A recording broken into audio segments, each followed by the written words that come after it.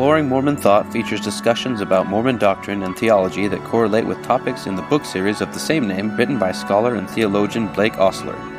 Find us online at exploringmormonthought.com and facebook.com/exploringmormonthought. Welcome back to Exploring Mormon Thought. Today we are resuming with the book The Problems of Theism and the Love of God, and we're continuing on to Chapter 8. We've spoken at length already about the differences between Mormon views of grace and works and those of evangelical and some other views as well. And then we went over the compassion theory of atonement and different theories of atonement. And obviously they're related because they all come back to soteriology, again, which is just the theory of salvation, or how Christ provides us with that salvation. So now we're going to kind of shift gears and focus on grace and works, but in kind of a new light. In the last little while, I don't know, it's been a couple decades now, but the view on the epistles of Paul have come into what's called a new perspective on Paul. In other words, a different reading of Paul. We're going to kind of get into that tonight and what that means for Mormons, and spoiler alert, it's good. All right, so the title of Chapter 8 is Honor, Shame, and the Righteousness of God. So I'll start out, as usual, with kind of your first paragraph in that chapter. You say, I want to focus on Paul's thoughts for two reasons. Biblical documents are foundational for the LDS canon and accepted as authoritative. Paul's views are therefore also foundational for LDS. However, I also want to focus on Paul's thought because it is insightful and profound regarding the loving relationship offered by God to us. His polemic of justification by grace is a statement of God's willingness to accept us just as we are without any judgment at the very moment that we turn to Him in faith. In other words, Paul's doctrine of justification by grace is the simple statement that God loves us without imposing judgment on us, in the sense that God accepts us into relationship with Him as a matter of His grace. And, in the overall context of things, you can see again how this relates back to what was developed in the compassion theory of atonement. Anyway, you go on to say, the critical notion of justification by faith is the movement of entering into relationship, where God's offer of relationship and willingness to accept us as we are is universal as a matter of grace. And so, before we talk more about Paul, I guess, what else would you like to do to introduce this in your thought? The focus will be placing Paul back into the context of the time, place, and culture in which he wrote, so that we can get a better optic of what Paul is addressing, what his concerns are, and why he has the concerns. So we want to be faithful to Paul, and we'll talk about Paul and his genuine letters, Paul and Pauline letters, and those where there is some scholarly dispute as to whether they're from him or maybe from someone else, like later Christian Pauline disciples. So it's a somewhat complicated matter in terms of the texts that are involved, but because of the new perspective on Paul and the immense amount of scholarly work on Paul during the latter part of the 1980s through about 2015, we have a much better understanding of Paul and his thought, I believe, than the Reformers did when they began to address Paul's thought as foundational for Protestantism. Okay, and, we're going to get into this more in a minute, but give us kind of an overview on this phrase. I'll just read it from the book. You say, the new perspective on Paul constitutes a crucial corrective to Protestant and Catholic views. So I guess put us in context. What were the old Protestant or Catholic view on or how they read Paul? For Luther, the problem that Paul is addressing is primarily how a sinner stands before the holy God.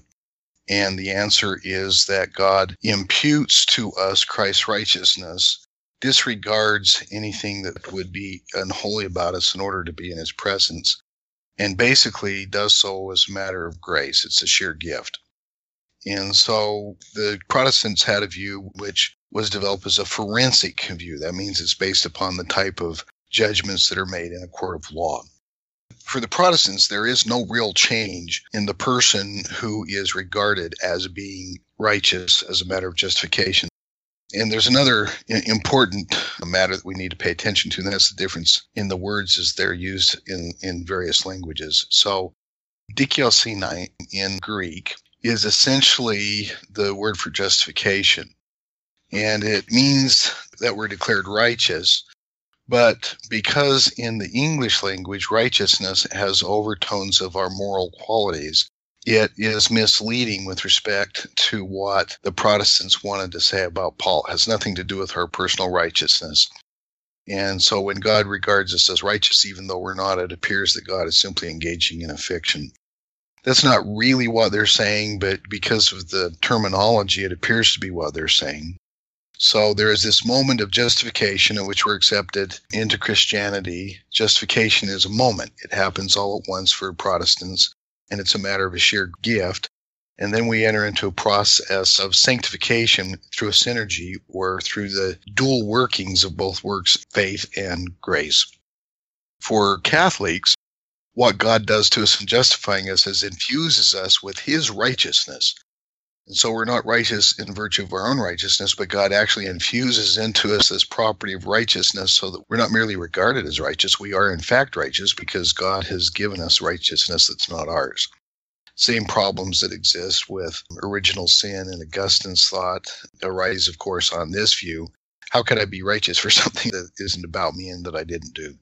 Protestant views of justification and salvation by grace are external. That is, they're outside of the person who is declared justified.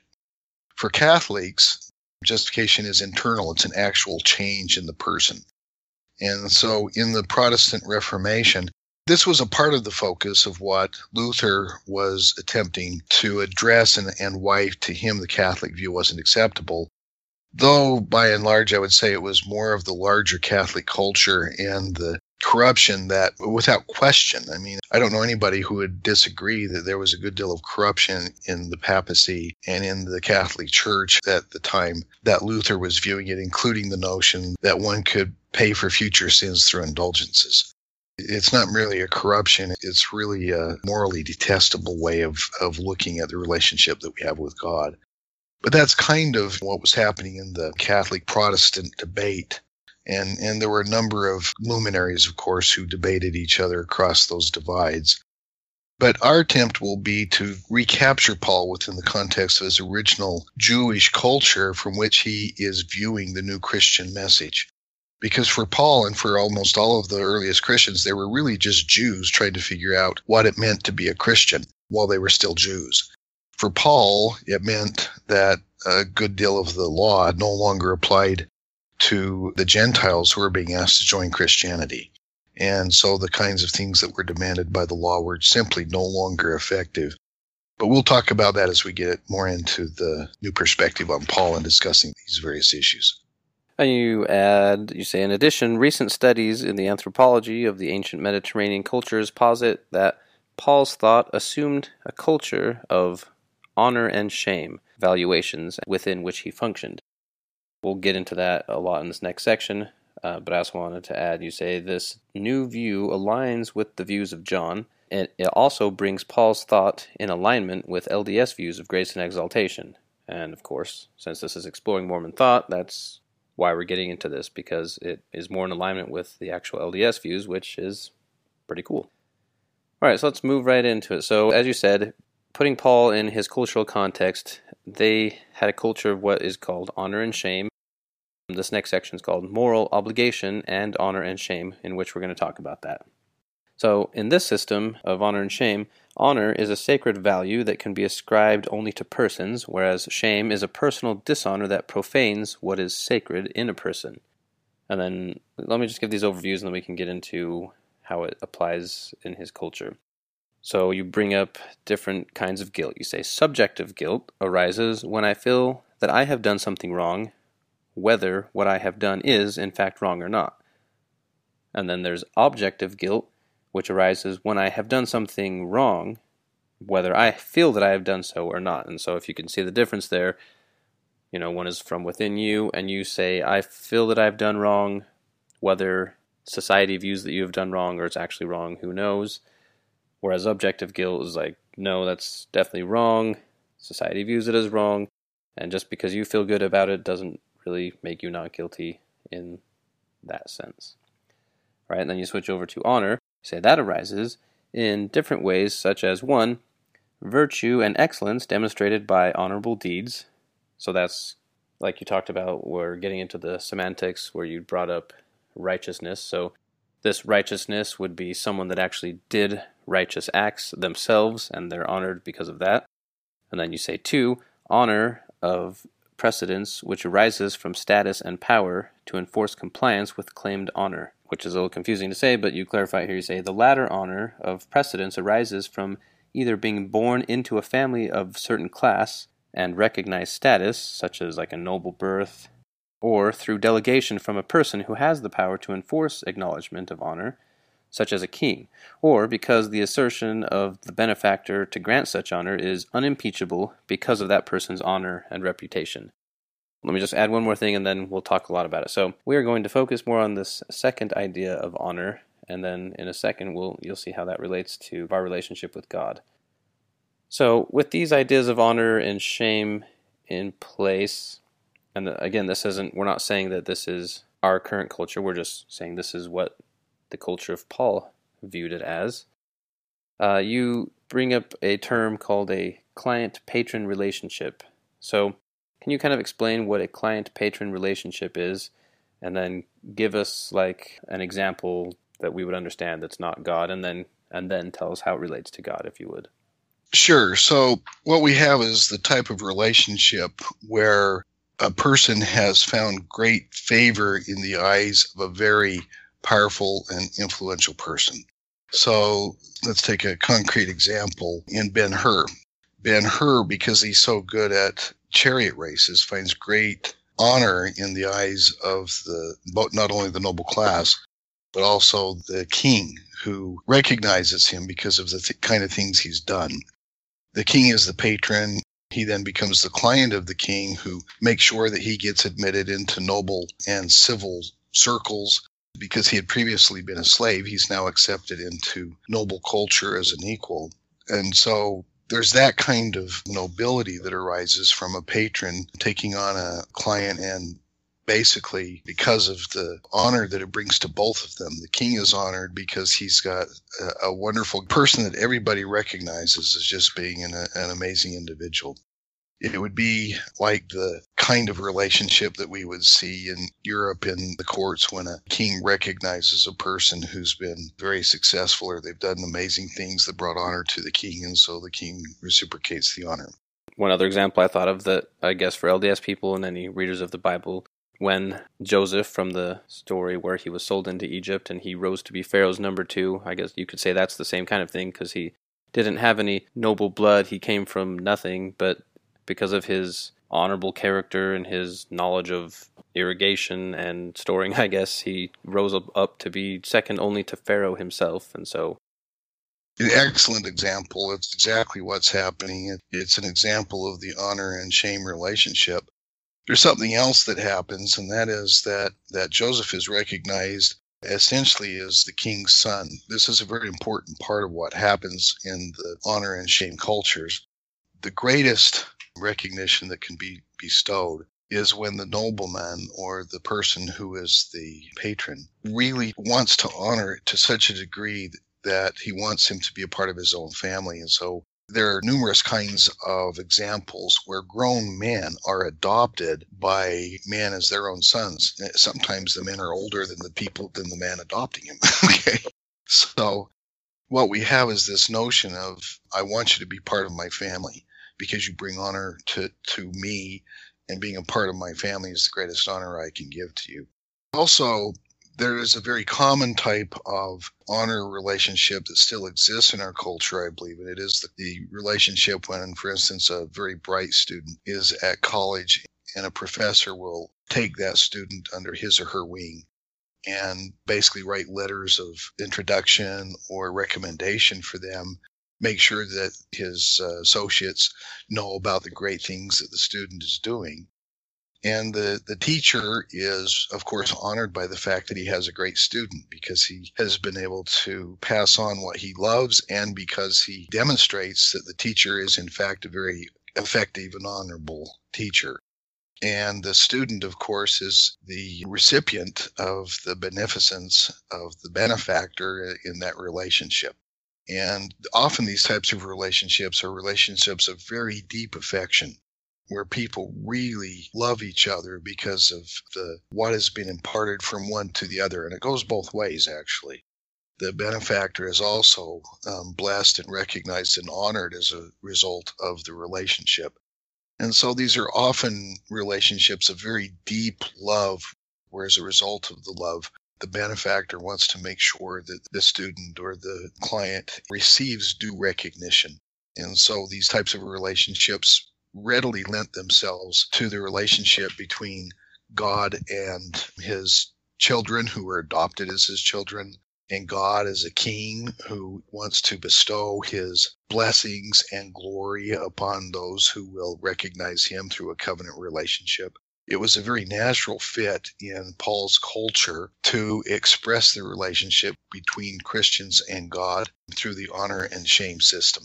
So this is something at least the readers of the time, since these are from epistles, would have recognized, and they would get the allegory, whereas it does get a little lost on us today, especially in America or anywhere where there's not a monarchy. One point of clarification, if you would, for me. So you've pointed out a difference between honors, which comes, like I pointed out before, into play when we talk about righteousness, and some semantic differences there. So the way you just described the second version of honor still sounds like the person that is being, or they get their honor from the benefactor or from the patron in the client-patron relationship, they still have to actually be an honorable person, right? Like there's no, I don't know, like what's the major difference between number one, where it's just like you are honorable because you did good things, whereas number two, I thought there was a bigger distinction when I was saying, yeah, you still have to do all those good deeds and actually be honorable, but then something else is gained? Well, in the second, remember, you can simply have this. Throughout Europe, this continued. If you were born into a certain kind of a family, then you were recognized as nobility regardless of what you did. And so you had these kind of passport into noble culture. You had all kinds of benefits that those who weren't nobility had. And it had nothing to do with anything you'd done. You simply had it because your father and mother were who they were. The status of noble birth is like what happened with Israel. God recognized people to be his chosen covenant people, not because of what they did. In fact, if you read the Old Testament, they're constantly frustrating God, and they don't obey and honor covenant. But God is still faithful to his covenant.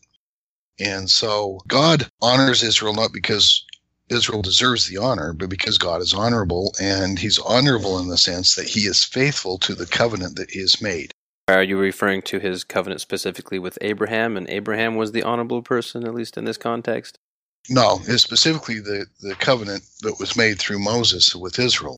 So the people of Israel are established as God's people through this covenant. The covenant with Abraham, in fact, Paul uses the covenant of Abraham in kind of a different way because it's not based on birth. It's based solely upon his faith. And Paul uses Abraham as kind of a counterfactual to the notion that one is God's people simply because you're in Israel. Paul is explaining it's not merely because you're a part of Israel, it's because of your faith, just the way that Abraham was honored by God in covenant. God honored Abraham, and Paul uses Abraham as the primary example. He was honored because of his faith, and God made covenant with Abraham well before Israel became a people. And so this becomes the basis of recognition for Paul. Paul's primary issue is, and let's just focus exactly on what Paul was worried about. Paul's question was this: Israel has been recognized by covenant as God's people, but given the Christian message, Israel is no longer his chosen people. The Christians are. And so the issue that arises for Paul within his culture is, well, how can God be honorable and maintain the covenant that he's made if he's no longer recognizing Israel with whom he covenanted to be his people? That was the issue. That's the very central issue that the New Perspective on Paul pointed out is the issue that he's addressing.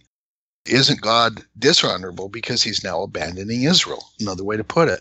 And Paul's response to that is, no, because now status in the chosen people is no longer based upon status as a Jew being born into Israel. It is now based upon one's faith in Christ, who is the mediator of the new covenant. And because Christ is recognized by God as the mediator, God honors those who have faith as clients in the honor and shame system who are brought to them. Often in the honor and shame culture, there was a mediator, and we can get into this a little bit later, but the important part is that there were go-betweens between very powerful people and people who wanted to have the benefit of being in relationship to these people who had all the money. Because if you're a lower class, how do you ever get money? How do you ever get status in society? What you needed was somebody who had access to nobility, whereas the lower class never did. And so if you had somebody who would point out to the noble or to the king what had actually happened, it's like, that great battle we won, it wasn't because of the general ran. It was because of this soldier here. There's an actual case of this in Greek history where essentially the general who was leading the battle ran off, but there was a soldier who stepped up and maintained the line, and they won the battle as a result of it. And so the king recognizes that soldier now as the general, okay, because it's pointed out to him by his vizier that this is actually the guy through what he did who is the honorable one. And so now you've got a go-between, a mediator who is pointing out who it is that's worthy of honor. And this is a very common kind of relationship in the patron-client relationship in the honor-shame system. All right, no, that all makes sense. Okay, great. So, and as you have already pointed out, I just will read the point just because I wrote it down and say the covenant relationship between Yahweh and Israel is a species of the patron-client relationship in the honor-shame system. And then one more, you say, according to Paul, God honors our works of righteousness and shames us for the dishonorable works that we do. And before we move on, I just wonder if you could kind of clarify what you mean by that. So, he honors our works of righteousness, but what do you mean he shames us for dishonorable? I guess go more into the shame aspect. We've talked a lot about the honor, but are you saying the culture that we're talking about is how if you're associated with someone honorable and they adopt you and then you're like 2 generations later and you're still honored just because of that relationship that was started or the adoption or however you say it. Whereas like in the class system in India, for example, for shame, if you're not born of a certain class, there's only so high you can go. Like it doesn't matter what you do, you'll never get higher than that. The honor-shame system, in fact, can turn into a form of caste system if there are not sufficient mediators and ways of recognizing honor that will bring one to have access to the noble society. But more than that, what we're talking about here is that Paul often talks about how Christians within the eyes of the world are shameful. They're foolish and stupid, and they're not going to be recognized by the world. But the real honor is the honor that God bestows upon them. He recognizes the Christians for what they actually are. And so he honors the Christians, whereas the world sees them as a shameful thing. And so there's this reversal of honor in Paul's thought. This often happens, by the way. To the insiders in a particular society, they are the honorable ones, and those who refuse to accept them as honorable are, in fact, the disgraceful ones. A good example is in Mormon history and the way that Mormons were in American culture. It was shameful to be a Mormon in the larger Mormon culture. In fact, it was so shameful that Congress passed laws against the Mormon practices, and governors thought they were so shameful that they ought to be killed, literally murdered. And so it was a very shameful thing in the eyes of those in power and in the world to be a Christian, and just as it was to be a Mormon in the early United States. But from the perspective of the Mormons, they were the honorable ones. They were being honored by God because they were the beneficiaries of the revelations of the restoration and the restoration of the covenant relationship.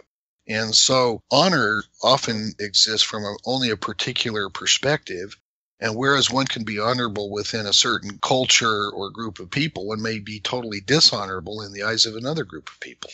Makes sense. And yeah, it brings more into light the Beatitudes of blessed are the meek, for they shall inherit. So like, society sees them like, they're the weak ones. But Jesus is saying, well, within this culture, you are the honorable ones. That's exactly right. It's the humble and meek who inherit the earth, meaning that they're the ones who rule the earth. It's not the rich and powerful. The rich and powerful are the Pharisees and Sadducees, and we all know what Jesus had to say about them. So from the perspective of Jesus, those who were held in honor in the Jewish culture were in fact shameful and disgraceful, whereas those who followed Christ in meekness and loyalty were the honorable ones. Certainly those who were in Jewish culture didn't see it that way. All right, now we're going to move on and have Jacob take the next section, so go ahead.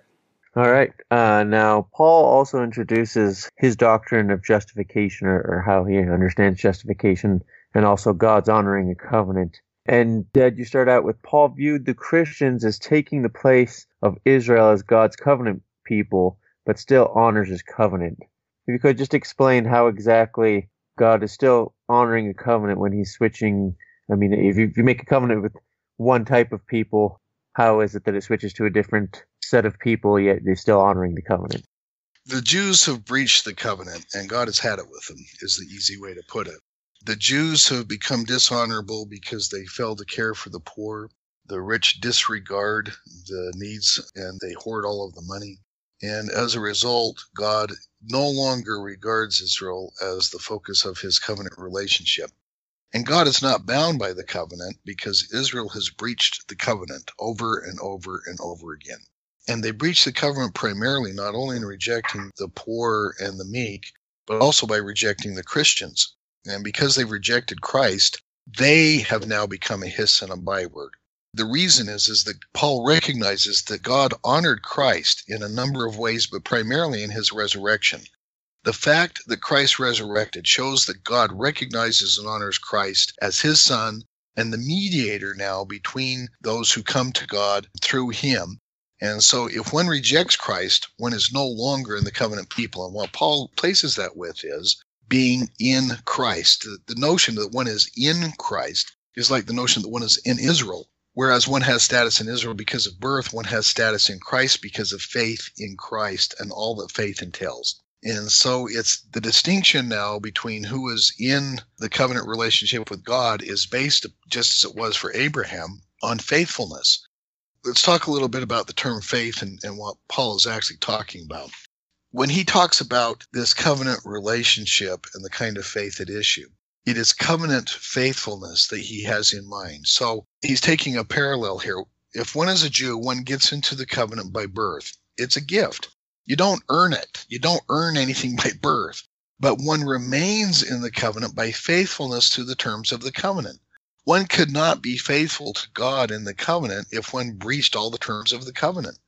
If one, for instance, disregarded the admonition to not kill or to abstain from the foods that weren't kosher, if one didn't observe the law, then one had breached the covenant. Now, Paul, in fact, says if one keeps the whole law, then one could be still in the covenant.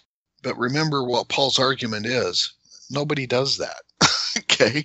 If you kept the whole law, then you would be honorable and you would maintain covenant, but you haven't kept the whole law. But the whole law now is no longer the law of Moses. It's the law of love taught by Jesus. And so one keeps covenant with God now by keeping the law of love through faith in Christ. And therefore one is found in Christ. And if one is in Christ, then because Christ is the mediator of the new covenant, one is in the covenant people recognized by God. And it's a matter of grace that one is recognized. It's a sheer gift. One is recognized because Christ has done and accomplished what he did through his death and resurrection, and because those who have faith in Christ are then brought by Christ to the Father as a mediator. And so what's happening is a change in the recognition of what brings one to be in covenant relationship with God. And this is an important fact. The Protestants, they got, I want to say, almost everything wrong with respect to Paul. The notion of being in Christ has nothing to do with the legal fiction of imputing external righteousness where there is none. Nor is it like the Catholics were arguing that there is this kind of transfer and fusion of moral goodness so that one is actually changed to be good. That's not what happens at all. That's not what Paul is concerned about. Rather, justification is the declaration that God will honor and protect us as his own sons and daughters, because he's now adopting us as the greatest honor that he can give to us because of our faithfulness to Christ and therefore our faithfulness to his covenant. Before Christ, the honor was bestowed on Israel on the basis of national origin and position within the Jewish community. after Christ, honor is granted by the Father to those who are faithful to Christ as mediator. All right. So, yeah, just to reiterate, before Christ, the honor was bestowed on Israel on the basis of the national origin and position within the Jewish community. Like you said, it was a gift. They didn't do anything to deserve it. It was just given to them. But after Christ, since they rejected him, they fell out of the covenant, and now the honor is granted by the Father to those who are faithful to Christ as the mediator, or being in Christ, as you say. Yeah, and so this is a very important thing. Now, it's much more profound even than that for Paul and in Johannine thought in particular. So to be in Christ, at justification, when one has faith in Christ, there is a change in the believer, but it's not an infusion of moral righteousness. What happens is that the very life force, the power of Jesus, the glory of Jesus, enters in to now vivify and give life to the new Christian. One is born again in Christ. And so there's a new life that lives in the Christian, a co-shared life in which the Christian's life and Christ's life coexist within the same person. And it manifests itself in the life of an individual when the individual repents and the individual begins to take Christ as master and Lord. And there's a real change because of the choices that are freely made by the individual to accept the covenant relationship and to enter into covenant relationship. The relationship is offered without conditions, and this is the important part. The relationship is being offered through Christ out of God's love. He loves us. We're his sons and daughters. And he wants us to be fully adopted and be recognized and honored through the adoption as one is by a benefactor in the honor and shame culture. And so what Paul is now talking about is this very profound change that comes into us because the life that is in Christ is now in us. And we are therefore in Christ because we participate as one in each other. And so it's a very strong recognition of what I call Christification and deification, or theosis. For Paul, the very center of justification by grace is the beginning of the process of theosis in which one lives a life in Christ. And this is not done all at once. One enters into this relationship through faith, but the faith must continue. Paul is very clear that if the faith doesn't continue, one can fall from grace. That's Galatians 5 and 6. So there's no such thing as once saved, always saved. The kind of thing that as one of the pillars of Protestant thought, particularly Calvinism. The notion is that once in the relationship, it depends on one maintaining covenant faithfulness to remain in the relationship. And so there is this mix of grace and unconditional acceptance in love. We can call it unconditional love because that's what grace is. And the kind of life that one who lives in this grace manifests out of sheer gratitude and love for God. Remember what we're doing when we become a Christian. What it means to have faith in Christ is now to enter into life with Christ and recognize Christ as the mediator with God. But not only that, to have this profound relationship now that's been mediated by Christ with God. And so we now begin on a lifelong process of faithfulness, or we don't.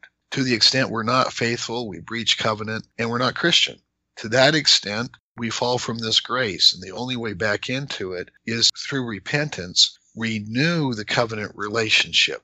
It is to heal the covenant relationship that has been breached. Let me give a more concrete example. So the kind of relationship, we have a covenant relationship when we get married and we enter into relationships, and we're all guys, so we have wives, and we've made them promises, covenant promises. And when we love them and honor them and treat them the way that they deserve to be treated, then we maintain that covenant and we're in the relationship. To the extent that we don't, okay, to the extent that we're jerks and we treat them with less than love, or maybe we're angry at them, or maybe we're petty, or maybe we're self-centered, and we all are, by the way. We breach the covenant that we have with our wives, and our relationship with our wife is thereby injured, and it must be healed through repentance. That is, asking forgiveness, making reparation to the extent that one can to heal the relationship, and changing the way that we act so that we can remain in the covenant relationship. So it is, the covenant relationship is also a measure of how close we are in terms of our relationship. to be in covenant relationship with God is to be in this close, loving, abiding relationship with God. And we keep the commandments, not because he's commanded us as a general, so that we can get rewards. And we don't earn the relationship. We demonstrate our love through this relationship, and we remain in covenant by being loving, by keeping the command to love. That's really the center of what Paul is saying a Christian is. A Christian is a person who maintains the covenant relationship in this sense that we do with our wives by loving conduct, but we do it toward all people. We do it toward our brothers and sisters as part of our family. And so what's essential to the covenant relationship now is maintaining covenant faithfulness through loving kindness, acts, meekness, and so forth. Okay. Now let's talk about another term here, because, Paul's use of justification, he's talking about anything that we've done to justify ourselves. Let's talk about Paul's view on righteousness as well, because it's not so much we're righteous in that I'm so awesome because I make all the right choices. What is the way that Paul uses righteousness? I mean, we talk about righteousness, as I said, there's this disconnect in the notion of dikaiosune, which is justification, and what it really means in his culture, and the way that we view righteousness in our culture, because righteousness is a moral quality of a person based upon what a person does. Rather, it's not our righteousness that's at issue, it's God's righteousness, okay? And God recognizes us as righteous not because we've earned it, but because he's righteous. A better way to translate that, in my view, would be to say God honors us because he's honorable, or God loves us because he is loving. I haven't earned his love. In fact, if you stop and think about it, let's translate this into the way I think would be best to translate it into our culture and language. No one earns love, okay? You don't earn love by adding up the acts that you do. Love is a gift. And God loves us not because we've earned his love, but because he is loving. He loves everyone with a universal love. This universal love that is committed to the best interests of every person and working with them to accomplish their best interest. So God loves everybody in this sense, and so he accepts us into relationship and loves us not because we earn the love. That, in fact, if somebody tried to earn God's love, they would just show they don't understand either love or God, okay? Nor do they understand grace at all. But if a person recognizes that one is simply loved because of the kind of being that God is loving, then we recognize that in this sense we're justified. What does it mean to be justified? To be justified means that God views me as being in right relationship with him. In other words, God isn't going to hold against me the fact that I constantly do bad things. He's going to constantly love me and urge me to come back to covenant faithfulness with him. Now, I made this distinction earlier in Volume 2, and it's an important distinction. This isn't the kind of close and abiding relationship of fellowship the minute that we're justified. The minute we're justified, because we love God, we begin to work on showing our love for God out of gratitude for him. And if we truly love God and we trust and have faith in God, then we're going to do what he asks us to do because we trust that that's going to lead not only to our greatest good, but because we want to honor God. And so we honor God by abiding by the covenant terms that he has given to us. We've entered into a covenant with him. And the terms of the covenant for a Christian are to mourn with those that mourn, to give to those who need. I mean, they're the kind of things that Mosiah talked about. And so when it comes right down to it, this is a very profound recognition of grace. Now, Paul never uses the term salvation by grace, okay? In Ephesians, it says we're saved by grace. But what that simply means is that out of grace, God has accepted us into relationship. Now, there's another thing that happens in the honor-shame relationship, and I think this is important to recognize. If you recognize the king as your king, you covenant fealty to the king, it means that you've promised to recognize the king and pay tribute to him in whatever ways are appropriate. Maybe you pay taxes. Maybe you recognize him and give him gifts. But the king then has the duty as well. The king protects you. It's the king's duty to protect all those in his kingdom. And it's the same with God. God is the king who protects us against all those things that seek our destruction. And we don't do this because we get this from God, but the result is that God promises us that he will protect us from all those things that seek our destruction as long as we maintain covenant faithfulness. And we are actually protected by keeping covenant faithfulness because the natural result of keeping covenant faithfulness are close and abiding relationships and growing into a stronger fellowship relationship with God and with those in our lives. So we get the blessings of loving relationships. And I often like to say the gospel is this simple, and it really is to me this simple. Love is and cannot be anything other than a free choice. One cannot have the benefits of a close and loving relationship without choosing to love.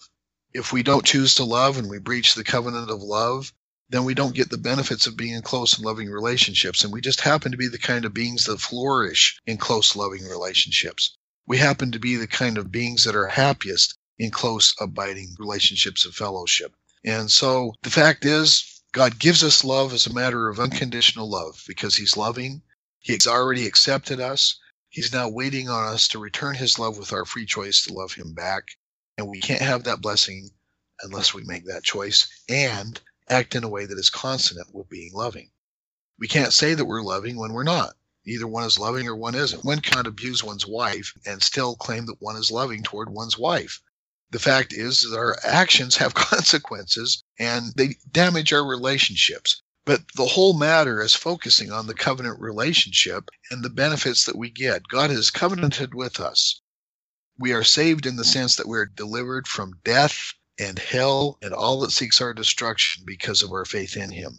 And that's what it means to be saved by grace. All right. So just a quick overview of some of the things we went over. So one is declared to be righteous or justified by being honored by God and by being accepted as a client in the covenant relationship. And God is thereby honored because the terms of the covenant require the client to proclaim God's honor. And for Paul, honor is glory that is given to another as a gift, as a matter of grace. It connotes a certain virtue and sacred value conferred by a patron on a servant or a client. And also, like, to be honored by God or to be loved by God, that's not something that we're doing. It's not the one who's being honored or being respected that has the honor. It's the one who confers them, which is God's honor and God's respect and love. All right, let's talk a little bit about faith, because faith is quite a bit different in Hebrew and Greek. Anyone who knows a second language know there's terms that are understood differently, especially because of the way the culture views them and the way they're used in the language. So let's go over faith and how that would be understood by Paul. So to put it in a kind of a shorthand, faith is faithfulness to the terms of the covenant relationship. In other words, what faith really means is to be faithful. To be faithful means to abide in a relationship by engaging in the kind of conduct that nourishes the relationship and avoid conduct that creates alienation or that injures relationships. So faith is an interpersonal term.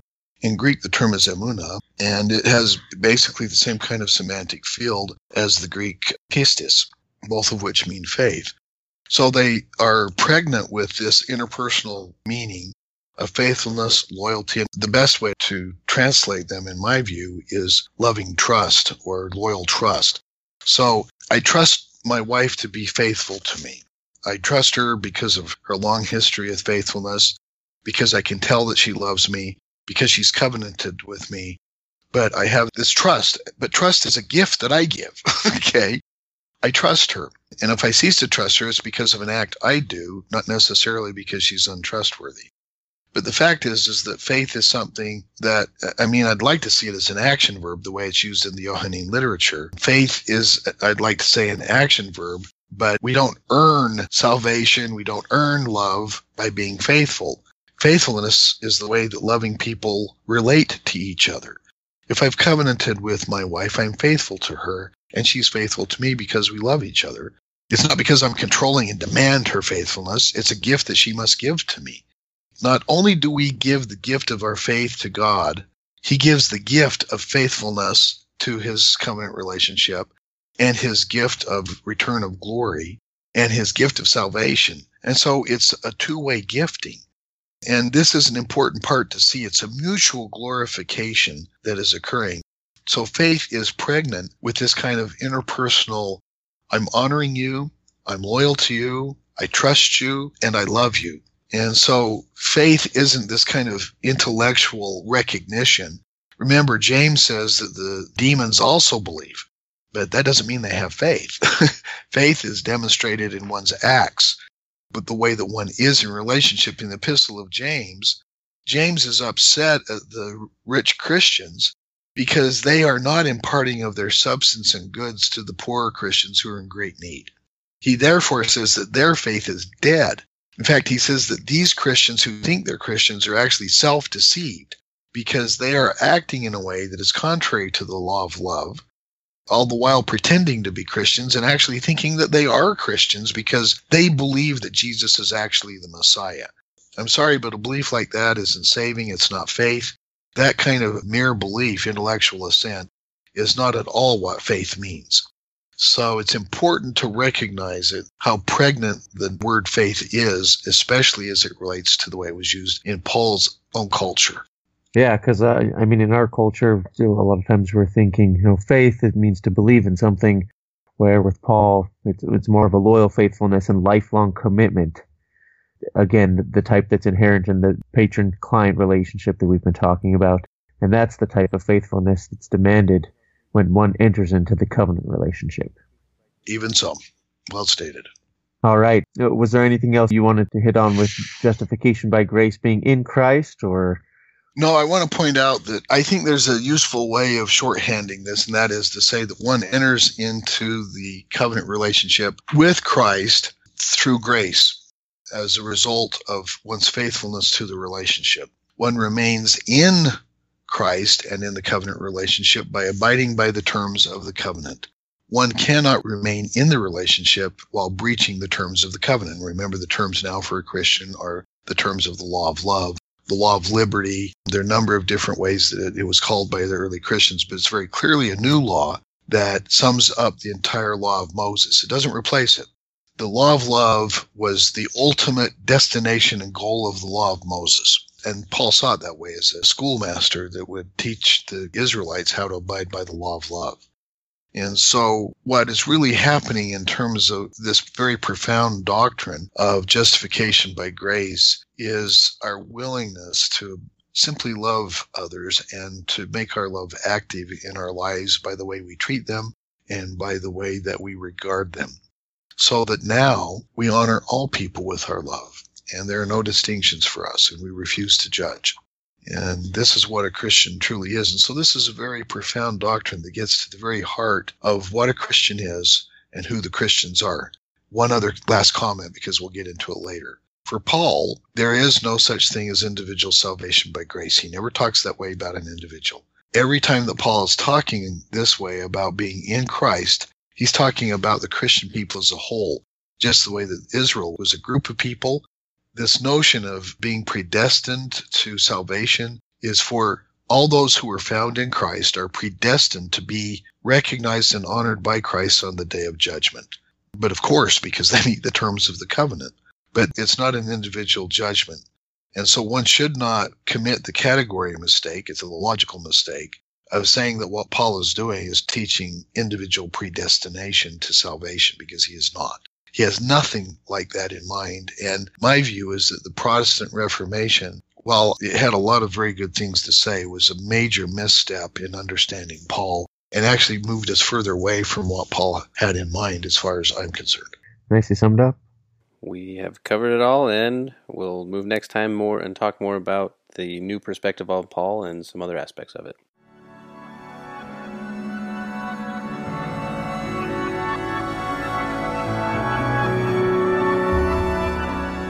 Thank you for joining us. To support the podcast, donate at exploringmormonthought.com. Follow us on facebook.com/exploringmormonthought.